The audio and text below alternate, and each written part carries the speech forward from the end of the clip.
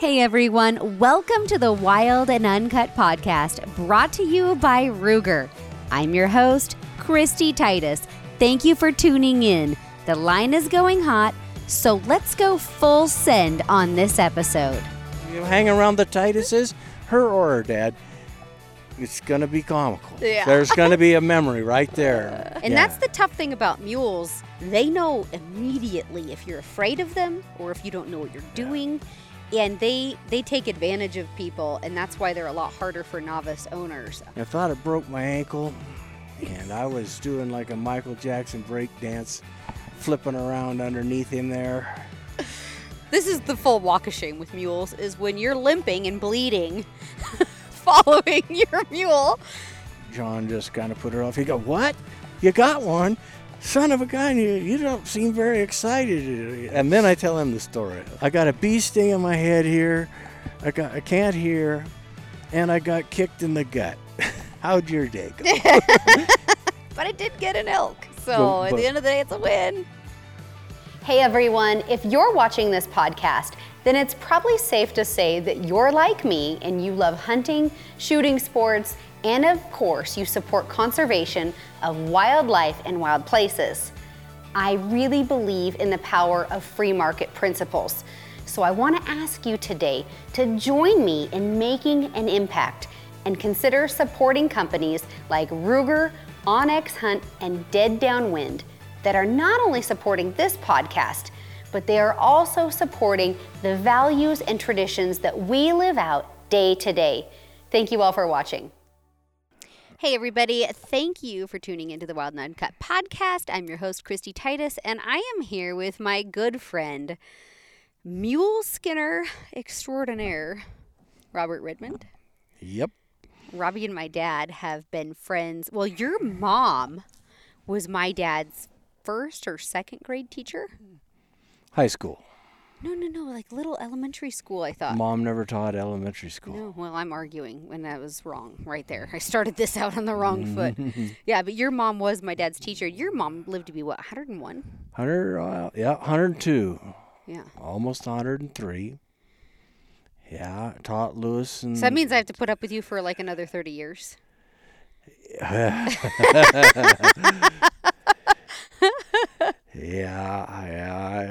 Yeah, Dad, he lived to 88, so I hope to make it to 88, I think. Yeah. And that's, as long as I can go, I don't mind, but, Yeah. you know. Well, go you do. That's one thing I got to give you. There's no lack of go in what you have going on. Well, I try to keep up with you guys. Holy smokes. I can't keep up with you. Jesus. Yeah, you can. So, Robbie, when I was, 16 or 18, you bought Jester. Bought Jester from Lewis, Christy's dad. Yeah. And I had bought Jester originally when Jester was 2. And I am not sure how old I was. 14 or 16, something like that.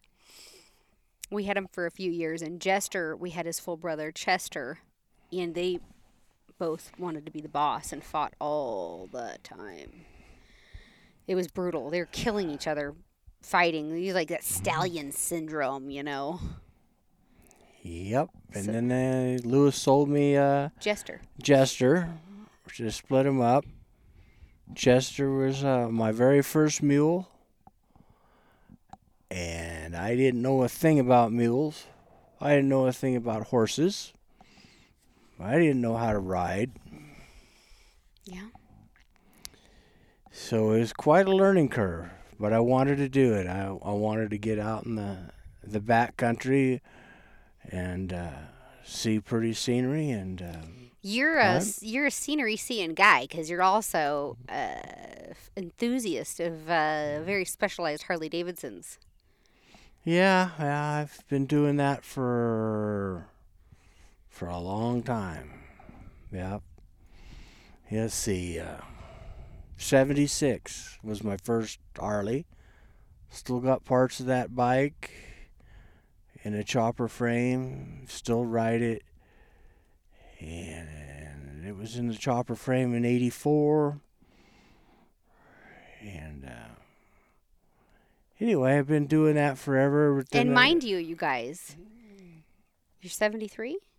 71. 71. My bad. 71, and you rode your chopper, like full-fledged chopper, from Central Oregon to Sturgis this year because his bike ain't no pavement princess.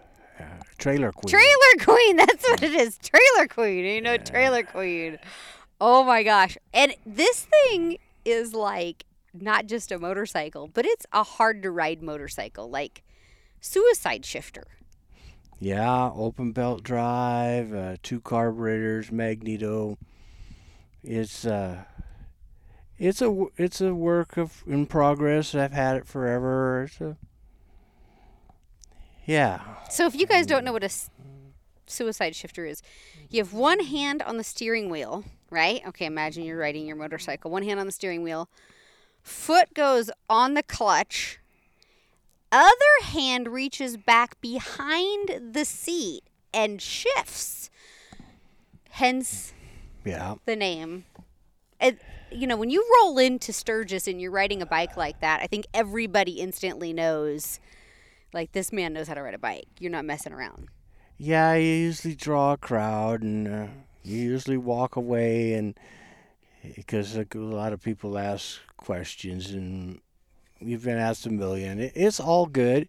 It's all good. You like to have young people to get to learn, but yeah, some of the questions sometimes are, don't pertain too much. So you rolled from being like diehard gearhead, which you still are, into full-fledged mule skinner, literally overnight buying Jester. Yeah, we're always, my good buddy John Keycheck and I were always hunting, elk hunting mostly, and to get away from people, we just kept going further and further back, and it kept getting harder to get further back, and we always sat around it season after season and talking about having horses or mules, and the right time came along, and Lewis gave me a call, and was really interested, and I had a place, and I had a fence, and that's needed all that first, and so I bought Jester from Lewis, and intro to our podcast is now the stories that ensued when Robbie bought Jester. Yeah, that. Yeah, you could say I was a student of the mule. And let me tell you, Jester is not an easy mule because he is quick-witted, and I mean, he wants to do what he wants to do, and if you don't tell him what he's doing, he will tell you what he's doing. Yeah, it's like he was. I was a substitute teacher, and he's the kid, and Lewis had him trained up really well, and like I said at the beginning, I knew nothing about how to ride. I knew nothing about anything about it, and he worked me over pretty good, to say the least there, but I was willing to try. And let's talk about one of your first trips into the Three Sisters. All right, the first trip went up to Cultus Lake, and we're packed in around the back side of the lake. And my buddy John took the boat back across the lake and went home and worked for a week. And I was up there a week early, so I loaded Jester up on a saddle that didn't fit too well with saddle panniers.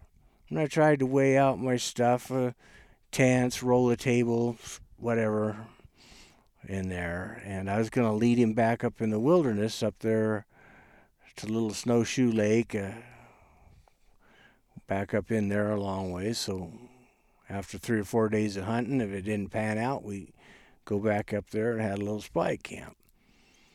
So I started leading Jester up the trail, and Yes, I got in there about a mile or so, and the saddle started to roll, and pack started to roll, and I figured, well, I better straighten this up. So I tied him up, and he started pawing in the trail. Some of the advice that Lewis, her dad, gave me was don't let him paw in the trail. You know, and I'm remembering the things that he told me because Robbie thinks he's going to get a ticket from Fish and Game for letting the mule paw in the trail.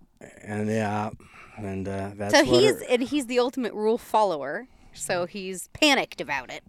So anyway, I jumped down there to hobble him, and the saddle's rolling off to the side a little bit there, and I reached down there to hobble him, and instead of being out to the side of his front legs, I was on my side with my leg parallel and back with toe in the ground, and he reaches over like a good mule should and pulls one foot over closer so I could hobble him up. Same time, it kind of staggered and lifted that back foot up, and it came down right on top of my ankle. Flipped me. I thought it broke my ankle, and I was doing like a Michael Jackson break dance, flipping around underneath him there. And there was nobody around, and it really, really hurt. Oh, I didn't know.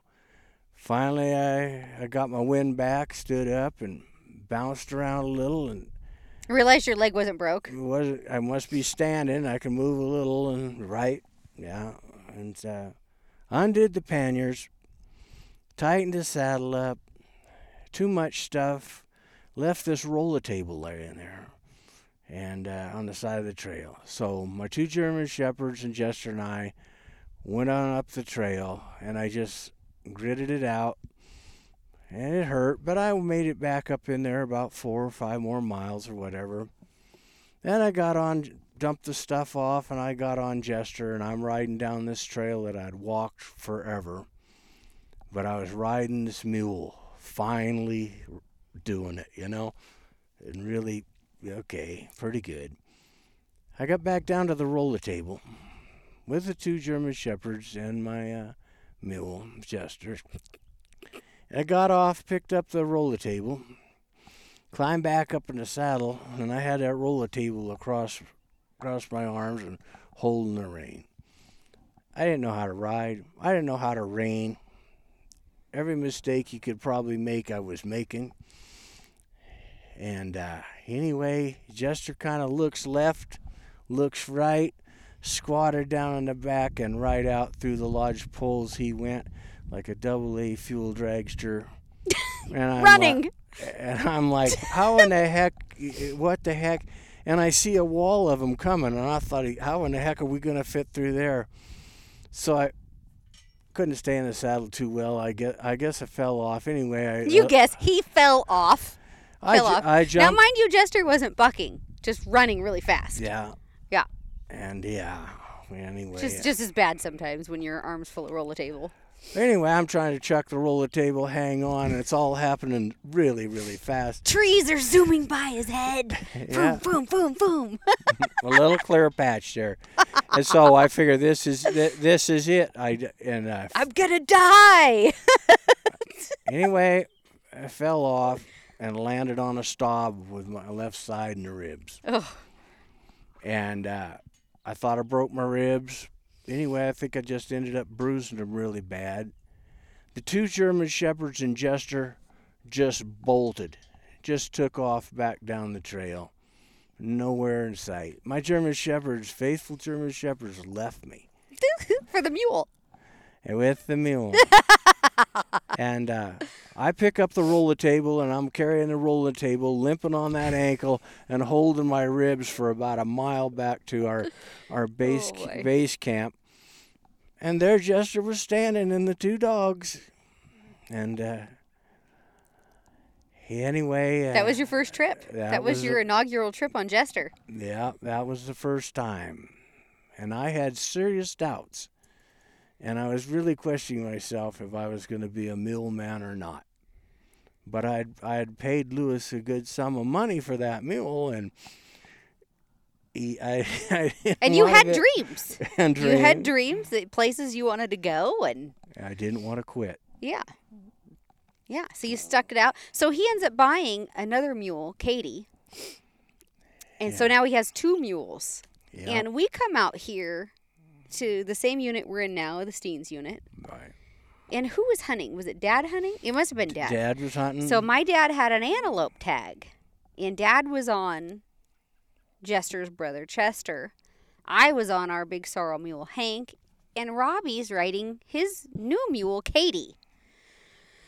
So we take out across the desert, and we're riding along, and life is good until Dad decides he's going to take a shortcut underneath a big juniper tree. Now, mind you, my dad has this big 10-gallon straw cowboy hat on.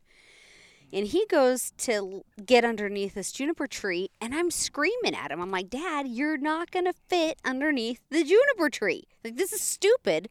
Go around the tree. Like, give a steering wheel on the mule, you know? And he gets that mule underneath that juniper tree, and his head comes up into the limbs, and that mule thinks that something's jumping out of the tree onto him. Mm-hmm. Starts a bucking, jumping in the air, dumps Dad on the ground right there. Yeah. He's jacking Lewis up through those limbs and down, up and down. Oh, geez, like a pogo stick. Up Bing, and bing, down. bing, bing, bing. And these are like old, dry, dead juniper limbs, all green on top. The worst on the bottom of the limbs. Oh, man, he took it. He took a beating. So next thing I know, this big, giant black mule's making a beeline for me on my mule. And the next thing you know, I'm off to the races, running and bucking, because Hank thinks that this is going to be now a buck party. Woohoo! And he takes off running and bucking through the sagebrush, and I remember thinking I'm either going to land on this rock or I'm going to land in the sagebrush.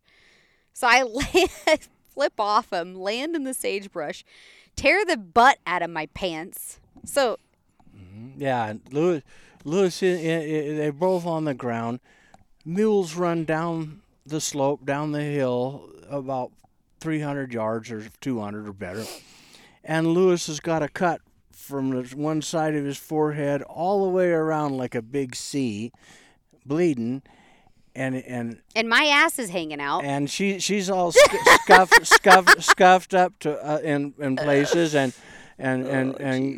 pulverized a bit. And Lewis is pretty good. And went over on Katie and asked her if she was all right. She said, yeah, it was either the rock or the sagebrush. And then so Dad and I start walking, trying to go. This is what we call the walk of shame. This is the full walk of shame with mules, is when you're limping and bleeding, following your mule. And Dad and I'm bawling Dad out. I'm rightfully mad because, I mean, I ate it hard. And it sucked. And so we fought all the way back to our mules, and we get on the mules, and they're Titus in and out. Lewis and Christy, the typical Titus yakking at each other. And she's reading him the riot act, and he's reading her the riot act. He's trying to embarrass her, says, Robbie's looking at your butt. Yeah. And he did like it was a good G-string. I don't know. And just ribbing her as bad as he could, try to embarrass her. And she just turns around and she's snarling at him and says, well, he's probably seen plenty of them before. It's no big deal. We were jarring hard. So then we take off. We're all happy again. We're going out across. We're going to go find an antelope. And we cross a creek.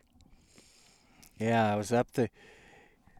Pardon me, but while this was going on and they're down the hill, I go up just a little above Lewis's tree, and there was a little dinky tiny pencil thing stream of water coming down, and they had fell all these juniper trees years ago, and they were gray, dead ones, you know, and little grass there and that little stream. Plenty of space to go across. Well, I wait there. They come up their 2 mules, and Lewis says, lead the way. I go to lead the way. Katie won't go. So Lewis and Christy go right across there. I try to duck right in behind old Hank and Christy, and lo and behold, Katie gets right to the creek, the little stream thing there, and jumps completely sideways and runs the top of one of those dead gray junipers, the very tip of that thing, right in the side of my leg, and almost to the crown jewels. Almost to there, and there I had a big rip in my pants, and I was bleeding.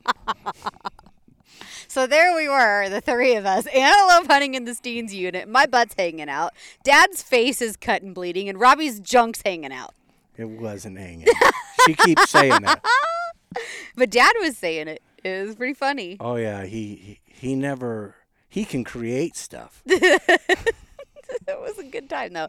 If you've ever thought about owning a mule after this podcast, you guys might reconsider, because inevitably you're going to have the same stories that we have, because that's basically life with mules. Eventually you have wrecks, and we've been hunting together now for 20 years. 20 years, yeah. More than. A little over. More than 20 years. And so we have quite a few interesting stories. But going back to your younger days of mule ownership, Robbie, my favorite story arguably is the story of you learning how to ride better. Yeah. Yeah. You want to hear that one, don't you? This is such a good story. Well, you can make it short or long. We'll make it long. We'll Just give her all you got. All right. I had Jester 2 years. That was, and this was just before I got Katie Mule. And anyway, the secretary at work, Jill Dillman, a real nice gal, a horsey lady, barrel racer gal, said you ought to wait a couple years or better before you take some lessons. So a couple years went by. She suggested, okay, go take some lessons. So I went over to Debbie Kellogg's place in Baker City, took some lessons, where I watched and stuff. And they had a fancy trainer come in, like a mule specialist. Come in. Cameron. Yeah. Brad Cameron. Anyway, they were teaching ground training and stuff like that. Moral of the story is I get home. You're all fired up to get to training on Jester. I need to train Jester, and mind you, I needed to train Jester like I needed another rocket ahead, or something. And the more story, it didn't work out. Here goes. Had a front yard there with grass, and I had an electric fence and a circle out there. And I got home from work about 4 or 5, hot summer day, and I put on the old tennis shoes and a pair of gym shorts, and that was it. Walked out there, got Jester in there, and got this lead rope, and you're gonna lunge him. I'm gonna lunge him, right? Yeah. Yeah, because you learned this in your mule clinic. I figured I need to learn how to do that and get control of this character Jester. Yeah, right. The substitute teacher thing, And anyway, he made a couple laps around me and crowded in on me and cow kicked me. And he cow kicked me right there. Right in the crown jewels. Just off to the side, but close enough it got it all. And dropped me. Now, Robbie's bragging a little because he's saying it kicked him in the leg and, whatever. Yeah, it dropped me like a sack of rocks. I mean, not on my hands and knees, right on the down. I caught a little bit of wind, and I got up on my hands and knees, and I crawled out from underneath the fence. And a gravel driveway there, and I slowly made my way up to my hands and knees, and up on my feet, and I walked across that and up on the porch and sat in the swing there. I was just sitting there, and I couldn't swing in the swing. It hurt you were in too shock. much. And at the time, Dondria came home. That was my girlfriend, and drove in the driveway, pulls up on the slab there, jumps out. Jumps up there and sits in the swing. How's your day going? I did this and that. What did you do? And I said, oh, okay. She'd move that swing a little. Every time she moved that swing a little, I'd put my foot down. It hurt too much to even move that swing. And so she looks at me and she said, man, you're white as a ghost. What happened? I said, Jester kicked me. When? Just now. She says, where? And I says, right here. And she says, well, have you looked at it? And I says, no, I'm afraid to. So she works there at Central Oregon Radiology. She's a medical professional.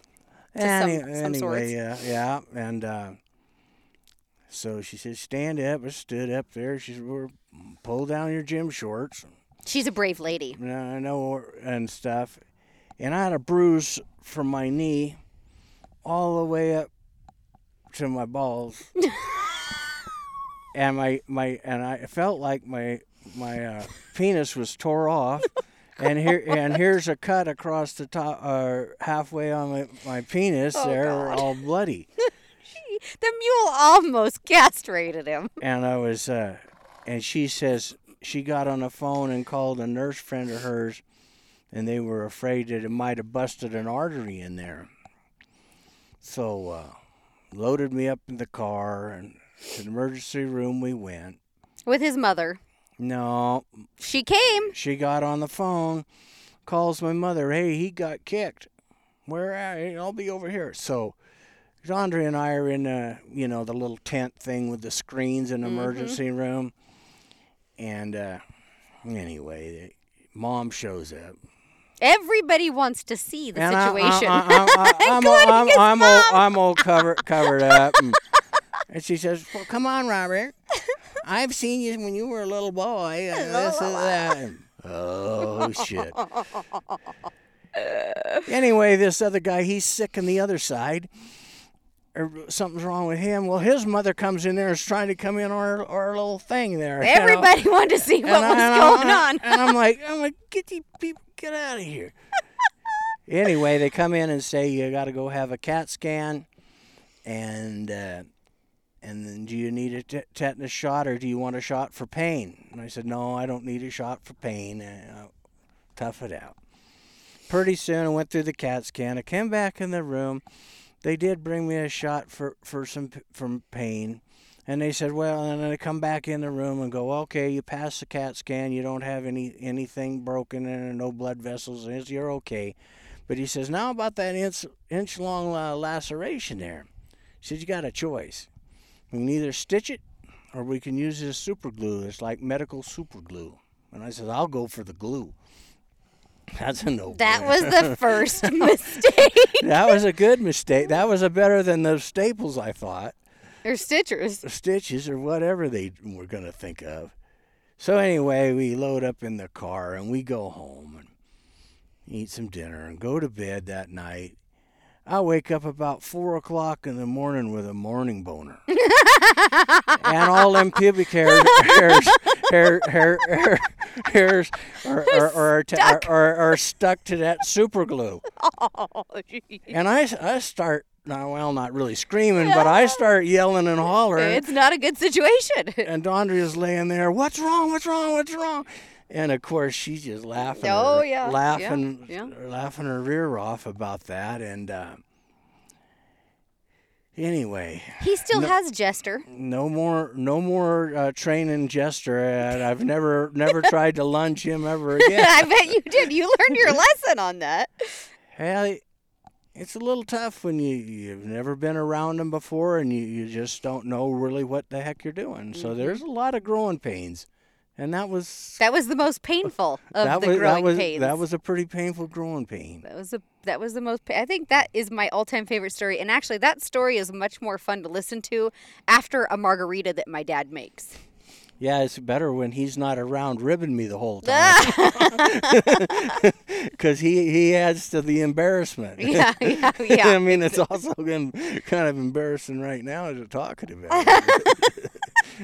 But everybody loves that you've shared this story because it's the greatest mule story of my life, I think. You got to admit your weaknesses and strengths and your stupidity stuff. Yeah. Lunging Jester is stupid.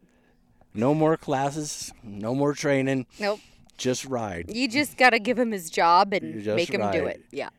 Well, I suppose that you told one story. It's probably my turn to chime in on one of my latest and greatest accidents, usually surrounding my horse.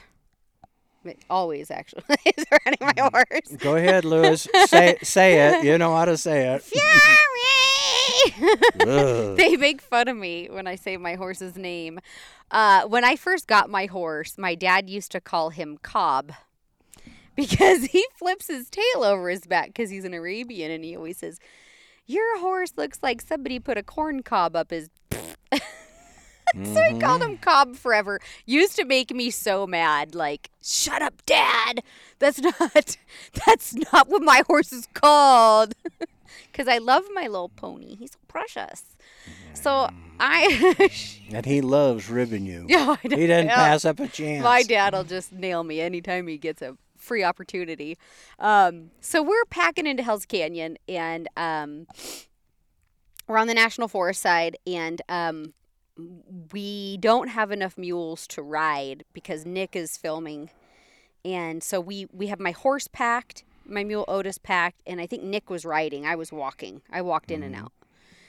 And I was ahead of you with my 3. You're 3. You were. And it was open downhill, real steep. It was a series of switchbacks and really, really hellaciously steep and rocky series of switchbacks. And when you're going downhill with pack animals or with a pack string, you understand, like, that is not the time you want to have problems ever.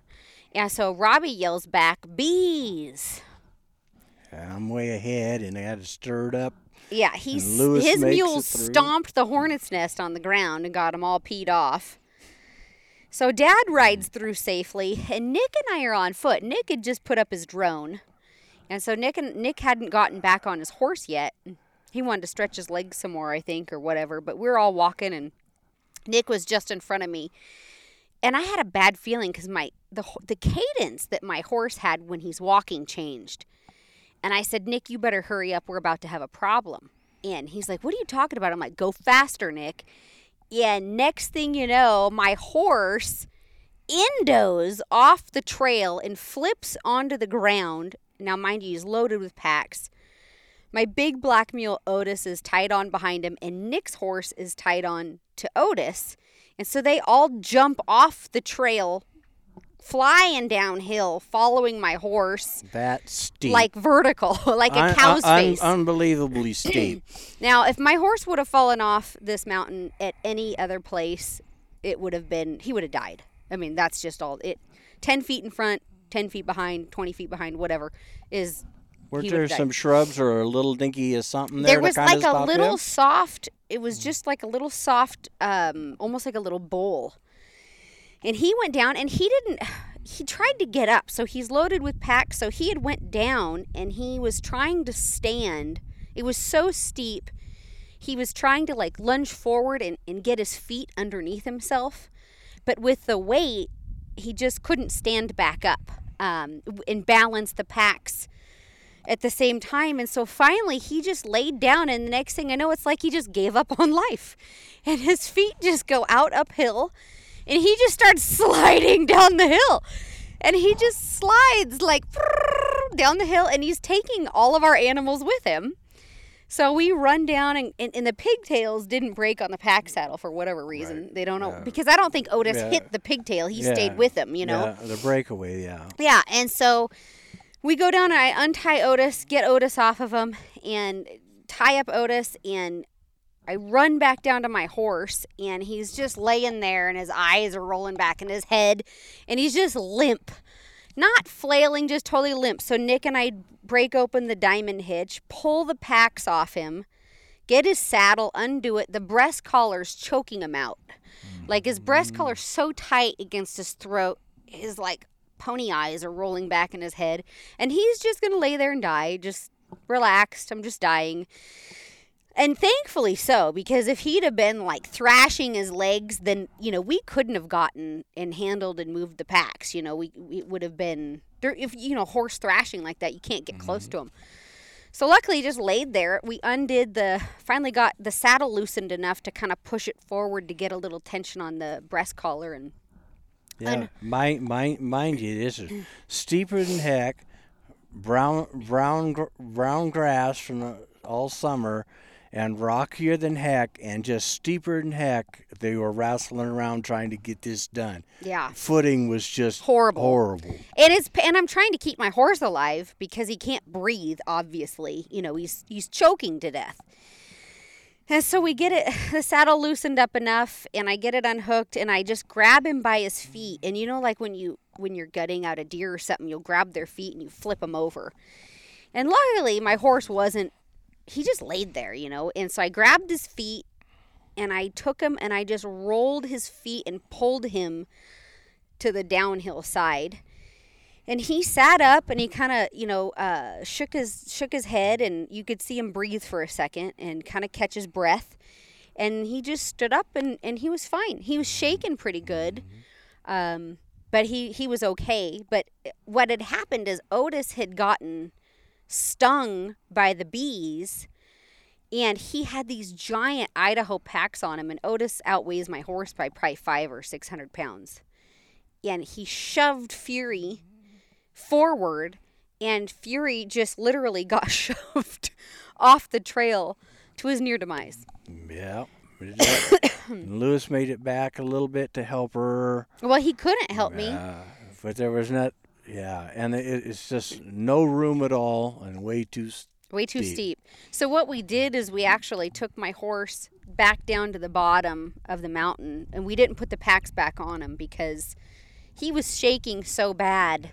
And I didn't know if he had broken a rib or a spine. I mean, he could have broken, who knows, anything on his body, you know, and he was just absolutely shaking. And so we actually unloaded Hank, and then went back with Chester and Hank and put Fury's packs on Hank, and then shuttled him back. We were able to pack Fury out the next day with the gear. And, you know, he really didn't do anything wrong. It's just the bee thing. One of those situations where bees aren't our friends, are they, Robbie? No. And it's a tough thing when you're like what she was doing of leading them. Because when that happens, a lot of times they'll either buck a little or want to speed up and then they'll run you over and shoot the heck out of there. You're not moving fast enough, and usually if you're up there with them, even the ones you're leading, they'll all take off pretty good. But she's up there going slow, and no room on the trail, no room at all for him to get by. And well, I'm lucky that he didn't. Shove me down. Right, knock you right off.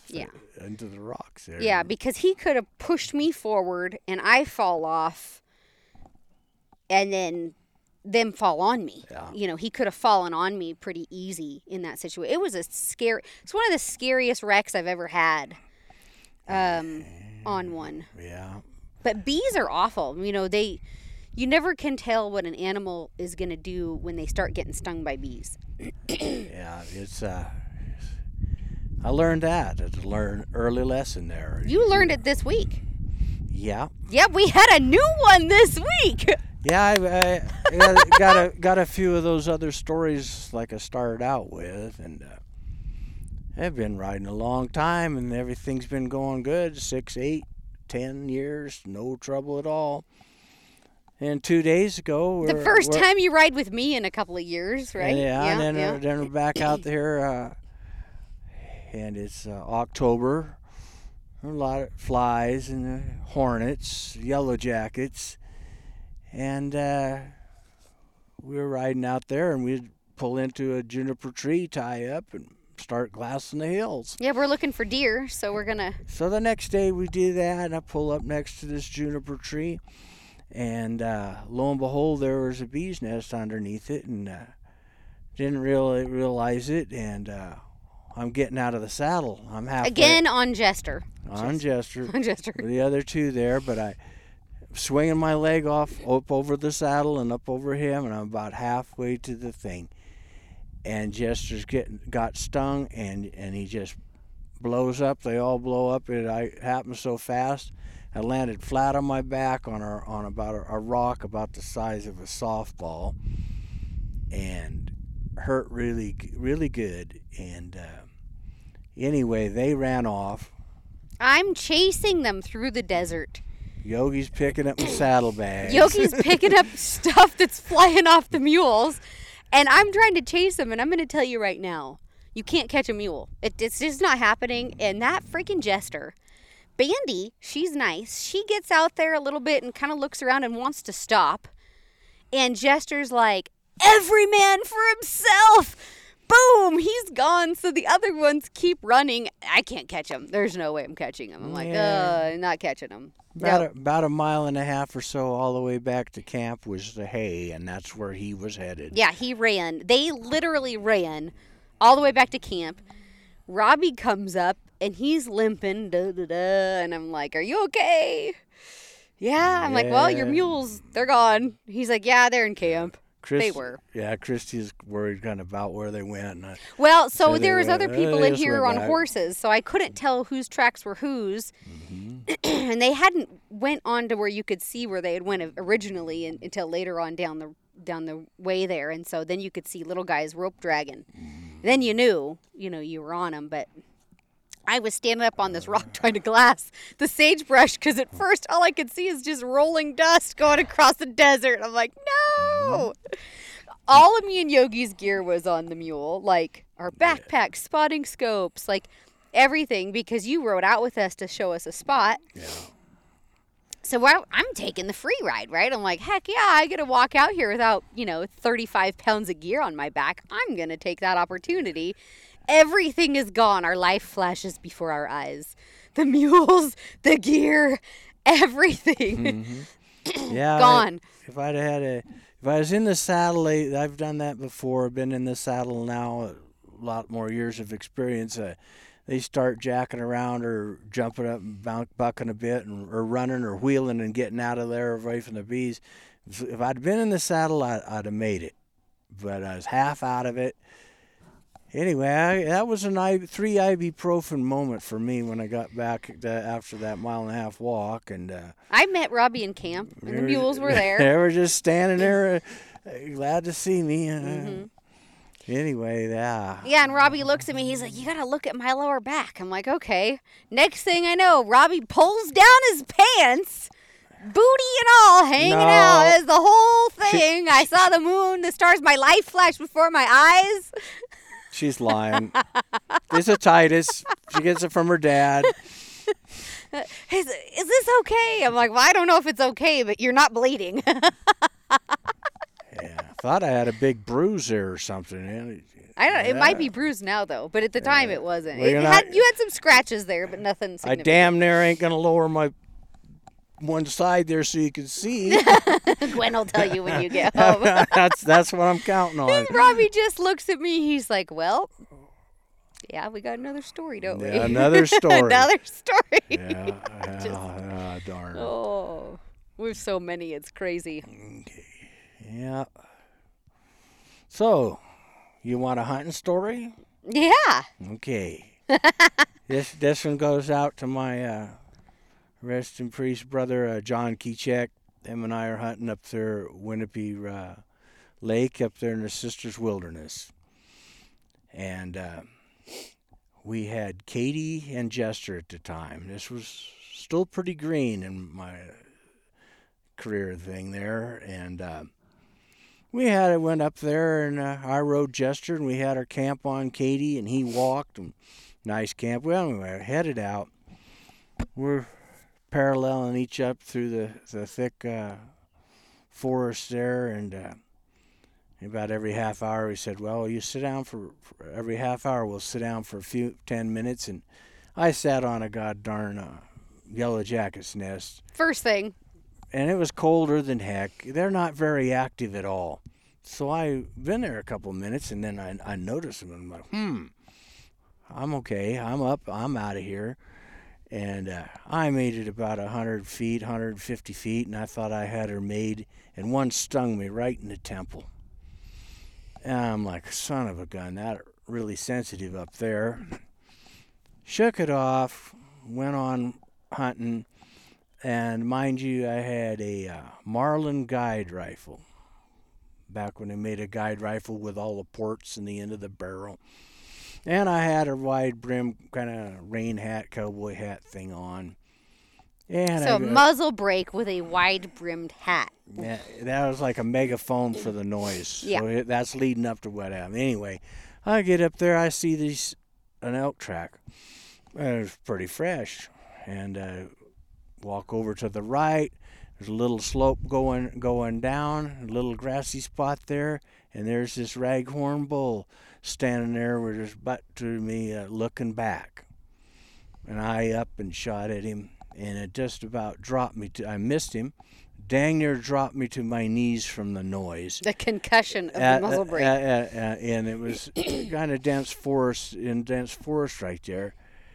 Anyway, the elk starts running through the trees sideways, and I jumped down at a run as fast as I could, a few feet there, down towards that grassy spot, and he's going through the trees.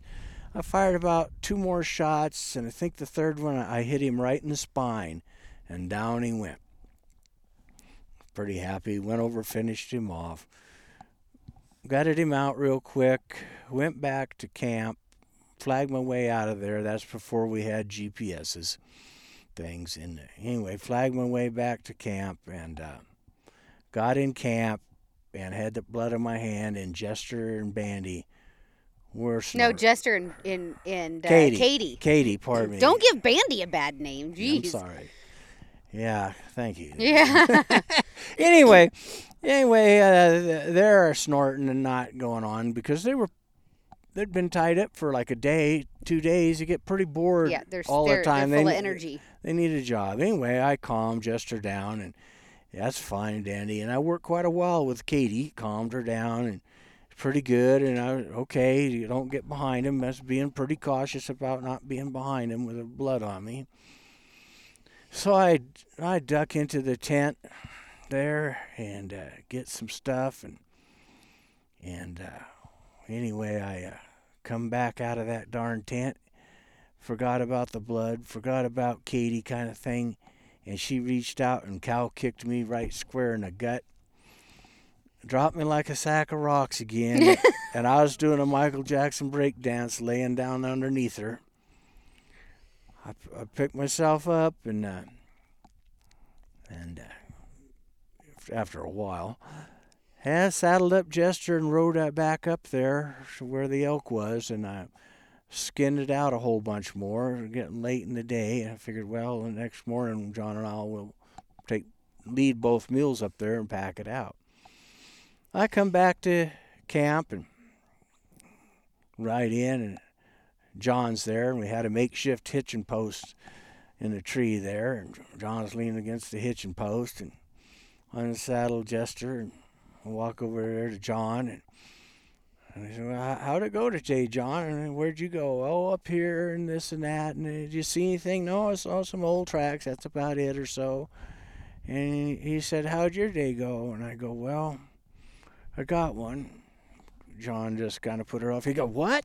You got one?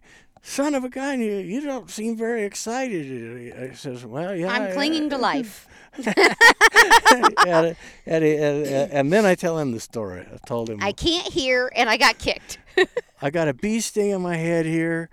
I can't hear, and I got kicked in the gut. How'd your day go? But I did get an elk, so at the end of the day, it's a win. But anyway, we just gutted it out and went up there the next day with both of them. Was Katie good with meat?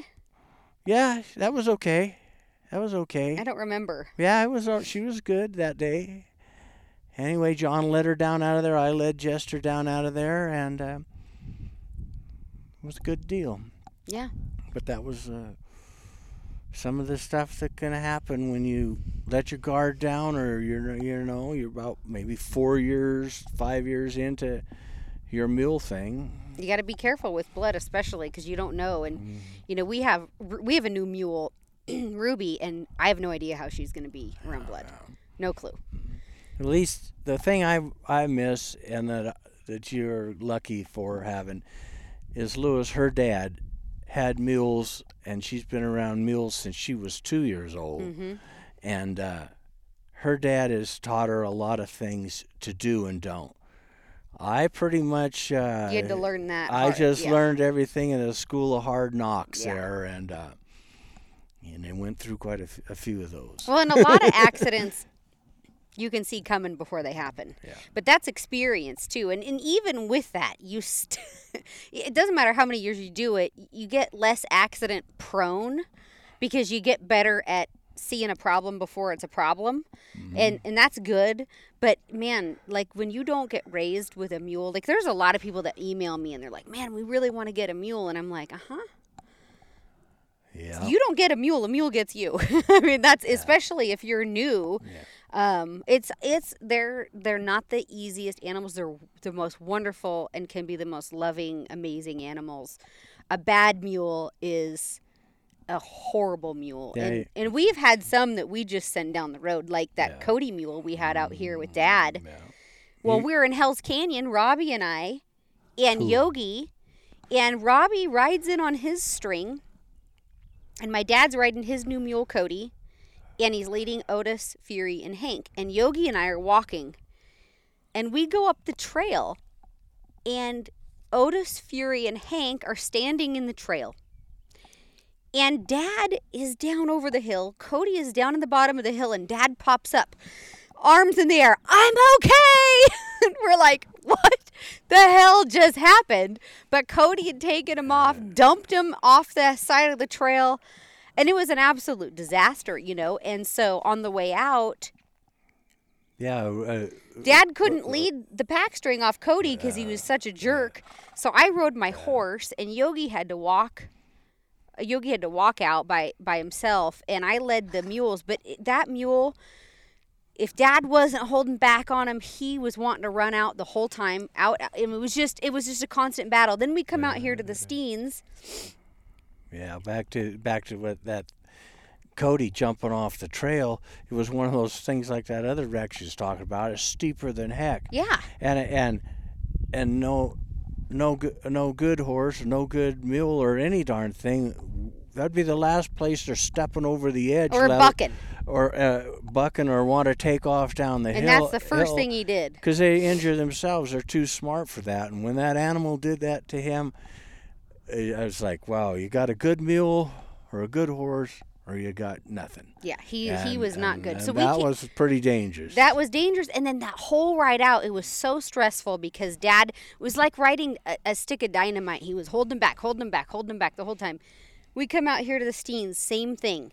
And I'm on my big mule, Otis, and I'm thinking, oh gosh, this mule my dad's riding is like a little ticking time bomb. Dad can't relax. He's not enjoying himself.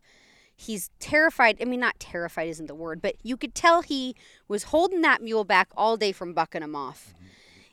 Or breaking into a big run. Or whatever. Goofy, yeah, goofy. he just wanted to blow up, and you could tell. And so I'm riding my big mule, Otis. Just no care in the world, la la la. And next thing I know, Otis falls in one of these big, what are these animals that make these big holes out here? A badger hole or something. Falls in this giant badger hole, and I feel both of his hind feet just go funk into the ground.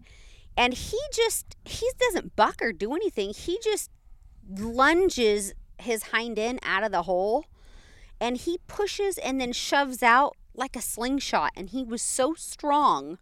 When he lunged out of that big hole, I literally flew 20 feet in the air. And the next thing you know, I'm like, punk, on the ground. And I'm laying there, and I look over, and Otis is standing there looking at me like, why are you on the ground? Like, Now, what are you doing? Yeah. Now, mind you, Otis is every bit of 16 hands high. He's pushing 17. And 17, yeah, every bit of it, you know. He's enormous. And he dwarfs my mules and Lewis's and her other mules. He's got to be 1,700 pounds. He's huge. So she's up and over the top. Well, I mean, like I said, it's even a good one. If they're not trying to hurt you, you can get hurt. And he wasn't trying to be mean. He's never tried to do anything on his back mean ever in his life. He just was getting out of that badger hole. But he's so strong. I literally, like when he jumps, I swear to God, you catch G-forces. So I'm the one who gets dumped. After watching my dad all day, I'm thinking my dad's going to get dumped. I'm the one dumped on the ground. So I get over there and I climb back on my mule. And luckily, I landed on my side. I didn't break my bow. I had my bow strapped to my backpack. We were bow hunting. Mm-hmm. Get back on the mule because he's just standing there like, what the heck? And we go around the corner and we run into another bow hunter. And Yeah, I was up ahead of you Yeah. quite a ways and didn't see you fall off Yeah. or that happen. And yeah, I was up ahead and I'm kind of like waiting.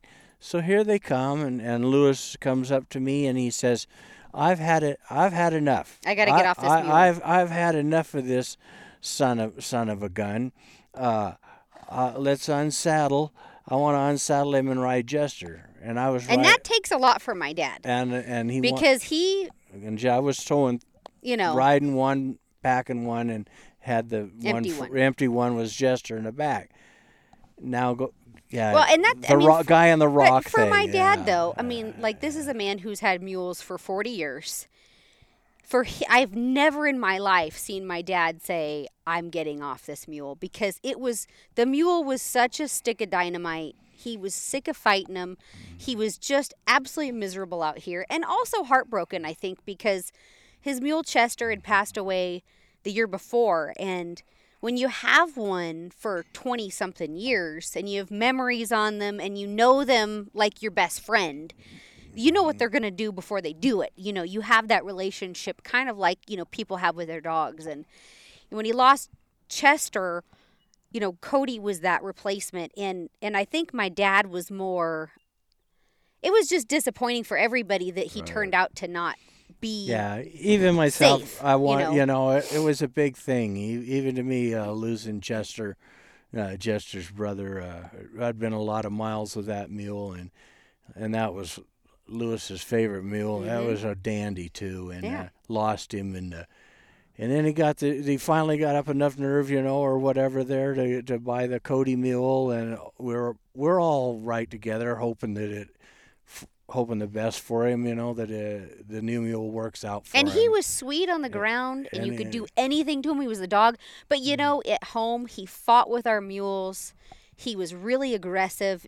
Everybody bickered constantly. Like, there was no harmony in our herd. He was just a chump. And so we run into this other bow hunter, and Dad tells... the other bow hunter is in this rocky place, open. Super rocky. And he's sitting by this big rock. And Lewis and Christy are on this juniper tree down here. I'm on Otis. And I'm riding across, and we're all talking to the bow hunter guy. And Lewis says, I hop off, and I'm holding Bandy. And and then your dad walks up and says I want to unsaddle saddle him. And I want to ride Jester. He steps up to Jester and undoes the cinch on him there, and goes to take the saddle off. Well, he blows up, and Cody takes off just a bucking as hard as he can buck.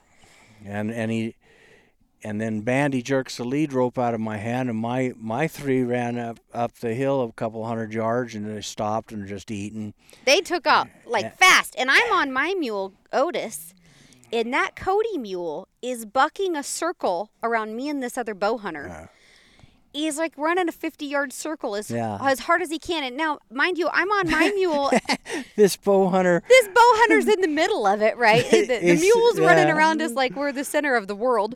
And I'm thinking, oh my gosh, if Otis takes off bucking, I just fell off, right? Like literally 20 minutes before. I don't want to fall off again. I'm like, holding on for dear life.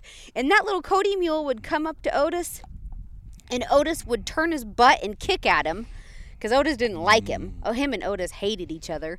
And that little mule bucked. It absolutely destroyed my dad's riding saddle. And he bucked so hard. When he finally stopped and we caught him, Dad was kind of able to patch together his saddle enough to ride home. Yeah, put it on Chester. Jester, yeah. Yeah, it was the funny. It was weird because it was a pretty good sized rock that the bow hunter was, and we were just chatting with him a little bit at first about what they had seen and what was going on, and then like she said, just elaborate on it. That guy was doing laps around the rock and around the bow thing just to buck, and the next thing you know, the saddle's underneath, and it was anyway, a nightmare. yeah, it was the bow hunter was like shaking his head. Oh. He could not believe it. Absolute nightmare rodeo. That mule. So it was everything Dad could do to not shoot him right there. I'm not going to lie. Like, I think Dad, he had a pistol. If he would have had a pistol, Cody might not have made it out of the woods that day. Like, it was one of those days where that mule's junk. Yeah, he started cheering up a bit when we were just leading him, and he was on Jester, and he was reminiscing about that. And well, we sold that mule back to the trainer that we got him from, and it just, here's the kind of the moral of all of these war stories is, like, we've had, these are all an hour worth of stories of stuff that's happened with good animals, with good minds, and just, you make novice mistakes or things like bees happen, or there's always something that's out of your control. You roll a pack, or whatever, and it's inevitable. But when you have a good one, at least when you have those situations, you don't always blame them. Yeah, you usually have a good one, or you have junk. But then even like we said the other day, I was half out of the saddle, and there the hornets and bees were. I ended up getting stung by a hornet a couple places, and it wasn't really my fault that time, and it wasn't really their fault. Just a thing that happens. You got to kind of you take it as it comes there, but I've gone 10 years or better and haven't even had anything close to that happen. Everything's been, once I learned, and once they got in a rhythm of ownership and them, it was gone smooth. It was good. And I think a lot of it with you and Jester was, like you said, substitute teacher. He knew you didn't know what was going on, and he had your card. And that's the tough thing about mules. They know immediately if you're afraid of them or if you don't know what you're doing. And they take advantage of people, and that's why they're a lot harder for novice owners. If you've never handled livestock, it's probably not the easiest animal to be your first as a mule, Yeah. And people think they're tougher than they are. I had a guy email me the other day asking if he could put, a whole elk on a mule, and the answer would be it depends. If you bone it out and it's a spike, sure, but these things they're not machines. They get tired and they have feelings, and you got to look out for them and look out for their well-being, and they're a lot of work. I mean, constant. And Yogi, I'm really fortunate that my husband is so patient, because my hobby is scooping horse poop and feeding, and I just like petting him and doing stuff with him, and he's so patient with me on that. And he's willing to learn. Like Robbie, this week you taught us that new walker hitch, and he's right in there learning with me, so we can do more in the back country. And it's always good to learn something new instead of just doing stuff the same old way. And I really appreciate everything. This week you packed out my deer, and you spent 10 days out here with us. And I don't know why, because obviously you're crazy. Beautiful scenery. Oh, it's the scenery, not the company. Okay, I got it. It's fine. I like my mules, and they like me. You're okay. I'm okay. I'm not that great. But no. Well, you're always, there's always something too. You're almost like one of the mules. Yeah. That's a fact. That is a fact. You just hang around. You hang around the Tituses, her or her dad. It's going to be comical. Yeah. There's going to be a memory right there. There's always something. There's never been one trip ever without a memory. Yeah. We've killed a lot of antelope. You were here with me this year for my antelope hunt. Yeah, 2 times I've been here. Twice, and then twice with my dad, and my last deer here, and then this deer here. Yeah, we got a lot of good times in Hell's Canyon, here in the Steens, and it's been a lot of fun. And I can't thank you enough for spending the week with me and Yogi out here. Like we kind of one thing to sum it up, like what you hit on a couple minutes ago there about you got to work with your mule and everything.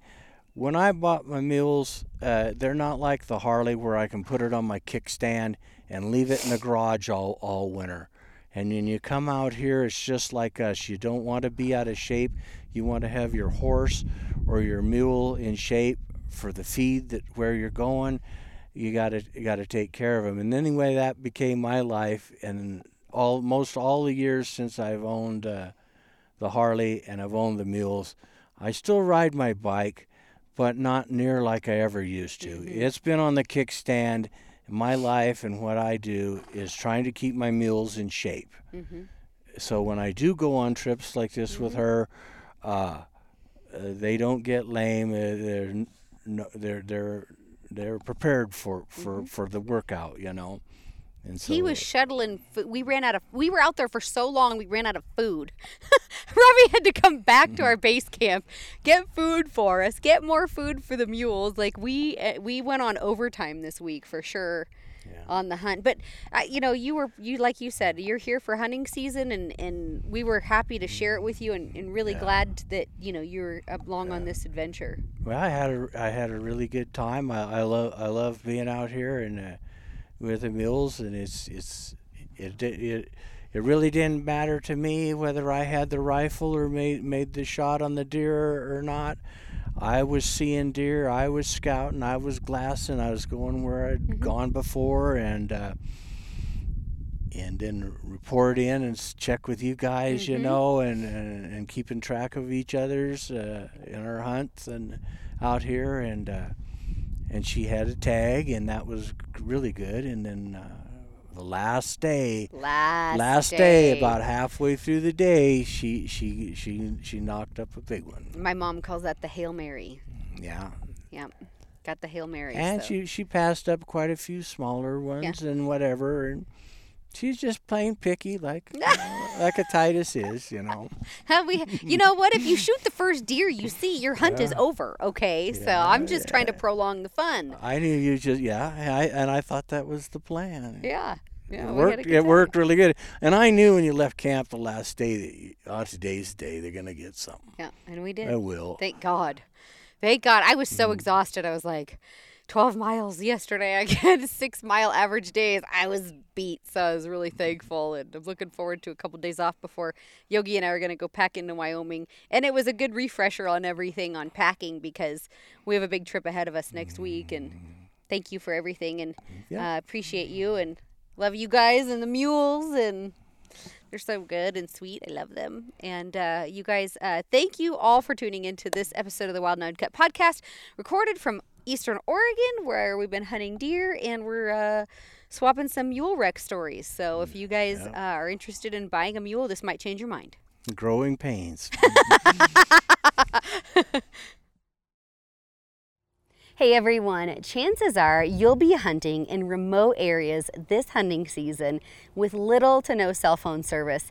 And because of that, onX has a super awesome offline feature that allows you to download and save your maps within the onX app in advance of your hunt. Downloading the maps are super easy, and it just takes a couple of minutes. So once you're in the field and you're using the onX Hunt app in the offline mode, it's not only going to save your battery life, but it's also going to mean that your maps are always visible and available for your use. onX Hunt gives you the freedom to navigate wherever you want to go. And now you can save 20% on your new onX Elite membership when you use the code WILD20 during your online checkout.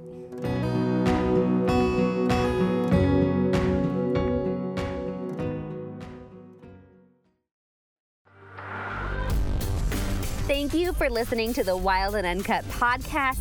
If you would like to hear more, be sure to subscribe to my Pursue the Wild digital series on YouTube, and follow me at Christy Titus on Facebook and Instagram.